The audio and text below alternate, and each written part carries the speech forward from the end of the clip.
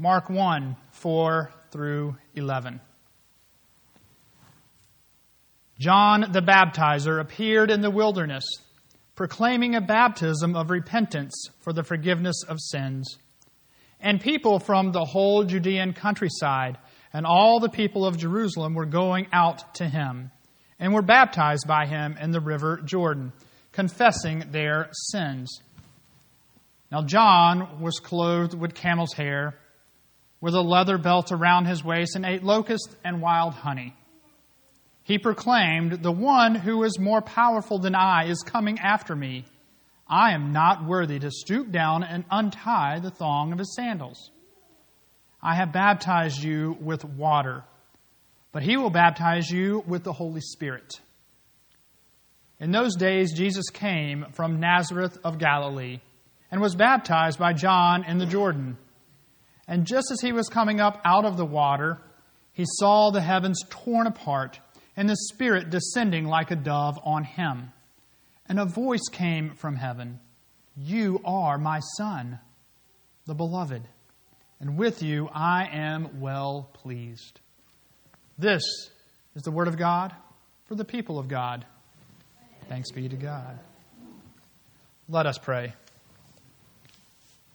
Dear Lord, will the meditation of all of our hearts and the words of my lips be pleasing to you, O my rock and my Redeemer. Amen. Spoiler alert right now. I'm going to share a story about a movie. If you haven't seen the movie Finding Nemo, plug your ears now, unless you want to know what happens. So in the movie Finding Nemo, there's a wonderful story of how Marlin, after a harrowing journey across the sea, is reunited with his son Nemo, who had been taken from his home on the Great Barrier Reef and ended up in the fish tank of a Sydney dentist. And they lived happily ever after, the end. Well, not quite, right? If you watch the credits, as the credits roll, you see the fish who had helped Nemo escape from the fish tank. And they had freed themselves. While their tank was being cleaned, they managed to roll the plastic bag that they were in along the counter, out the window, across the street, and into the Sydney harbor. And when the last one reaches the water, there's a collective cheer and a sigh of relief that they all made it. And then the reality of the situation dawns upon them. Bobbing in the ocean, they're still encased in a thin layer of plastic. A large pufferfish breaks the silence with this question: now what? Now what? It's the question for today, isn't it? The great drama of Advent is over. After their harrowing journey to the manger, Mary and Joseph have welcomed their son into the world. Heavenly host has sung. Shepherds have gone to Bethlehem and seen the Messiah in the manger. Simeon and Anna have rejoiced that they lived to see the light of the Gentiles and the glory of Israel revealed in the temple. The Magi, who followed the star, paid their respects, left their gifts, and have gone home by another way. This is all good stuff. It doesn't get much better than that, does it? And therein lies the challenge for us in January. Now what? Realizing that for all the Christmas fuss, the tree, the rush to buy presents, the cooking, the cleaning, trying to get schedules together so the families can gather to celebrate, the choirs, cantatas, Christmas Eve service, for all we have done throughout the season to prepare for the coming of the Christ child, for all the magic of that season, we are still waiting for Jesus well into January, aren't we? Still waiting for the kingdom to come. Still waiting for the church to thrive. Still waiting for His will to be done in the parched landscapes of our souls. Here, on the other side of Christmas, we find ourselves in the same old world, with the same old people, and struggling with the same old demons that we have before. On the other side of Christmas, we cannot help but wonder, now what? Even our gospel lesson seems to continue the struggle. We find ourselves back in the wilderness. Remember the escape from Egypt in Exodus? They were in the wilderness. We find ourselves back in the wilderness again. Now we're standing in line for what John offers: forgiveness of sins and a thorough dunking in the grace of God. And even as we wait, we know that every year we will walk the same path through Advent and Christmas, and then we'll find ourselves right back where we were before, asking the same question: now what? Then Mark gives us the answer. Mark gives us this answer. So here, on the other side of Christmas, Mark keeps the story going just when it seems the story is over and the credits are starting to roll, just when it seems that we will never get out of the wilderness. Mark continues by saying, in those days, Jesus came from Nazareth in Galilee and was baptized by John in the Jordan. And just as he was coming up out of the water, he saw the heavens torn apart and the Spirit descending like a dove on him. And a voice from heaven, "You are my Son, the beloved, and with you I am well pleased." So our question, now what? Mark gives us the answer, now Jesus. Jesus is the fulcrum of God's dealings with humanity. The past, present, and future of God's activity. John links him to God's promise in Israel's past as they too went into the wilderness. Memories of that preparation in their wilderness to enter the promised land echo here. Mark wants from the very beginning to help us understand who Jesus is. The vision and the voice from heaven that Jesus experiences is a sign for us that indeed He is the divinely appointed Messiah.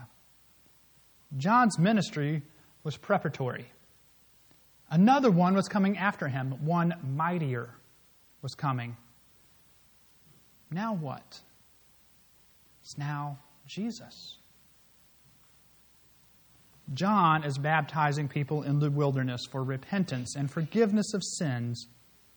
Jesus, maybe attracted by the message of John, comes down and is also baptized. And in this action by Jesus, God opens the door for much more than simply repentance and forgiveness. What occurs in the Scripture today is that John baptizes people in the Jordan, the border. Remember, it's the border between the wilderness and the land of milk and honey. The wilderness is a transition event, moving from aimless wandering into the home prepared by God for the children of Israel. In baptism, then, we see an invitation to step from right on the edge into the very heart of the now and the yet reality of God's reign. We are baptized into something. A fundamental change happens as part of baptism. For Jesus, the event was marked by the Spirit coming down from heaven and the word of acceptance and affirmation spoken by God to Him. In His baptism, and in all of our baptisms, there is a naming and a claiming that takes place. My Son, the beloved. So as we come to this Sunday, this story of baptism, we ask, now what? And we discover in this text of Mark, it's now Jesus. It's now Jesus. Now the question becomes, what are we to do with our baptism in light of His baptism?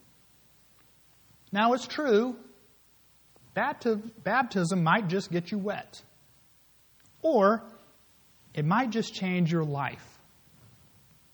See, in itself, there's nothing magical about a dip into the water. It's an outward sign. Baptism is an outward sign of something that's happening inside of you. The working of God in you. We, like Jesus, are to accept God's Spirit into our very being. So to recognize and accept that we are sons and daughters of God moves us into possible dangerous territory as disciples and witnesses. Sometimes we don't necessarily welcome the Spirit that tore open the heavens and descends to each of us. The image of a wild, fiery, flaming Spirit scares us sometimes. We're more used to a sweet, sweet Spirit, aren't we? In baptism, though, we discover that, like Jesus, the Spirit fills us and claims us, but then drives us out into the wilderness. Just like the Spirit drove Jesus into the wilderness to be tempted. Baptism calls us into previously unfamiliar territory and then challenges us to move into the promise of our future. Often, I wonder how often we think about the significance of baptism might have for our lives. We probably don't think about it all that often, do we? But baptism is important because of what God does in it. Jesus was baptized, and I doubt that Jesus ever walked by the Jordan River, or maybe even any river for that matter, without thinking about the day of his baptism. How the heavens opened and heard the voice of God declaring God's love with confidence. Is the same true for us as we pass by the baptismal font, or the lake, or a river, or the ocean, wherever we were baptized? Do we think about that?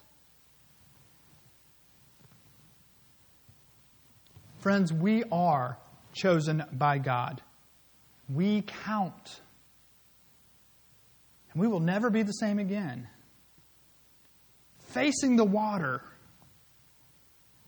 we ask, now what? The answer resounds from our souls. And if we stand and we proclaim, now, Jesus. Jesus is the one we point to. Jesus is the reason.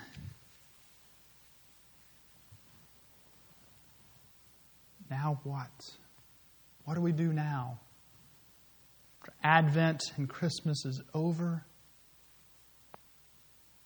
Now we look to Jesus as example.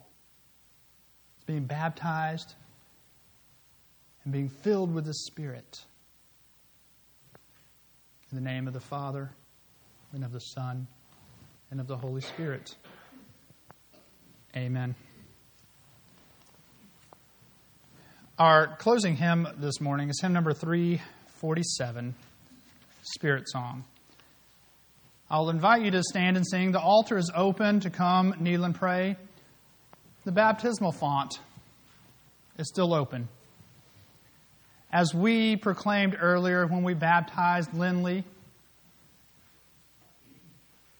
the baptism does something to us. I invite you, if you're willing and able, to come forward during the singing of our closing hymn. Touch the water. Remember that you are baptized. Now, that's a little different from the liturgy we're used to. The liturgy in the hymnal says, remember your baptism. But many of us maybe were baptized as infants, as I was. I don't remember that. But I could remember that I am baptized.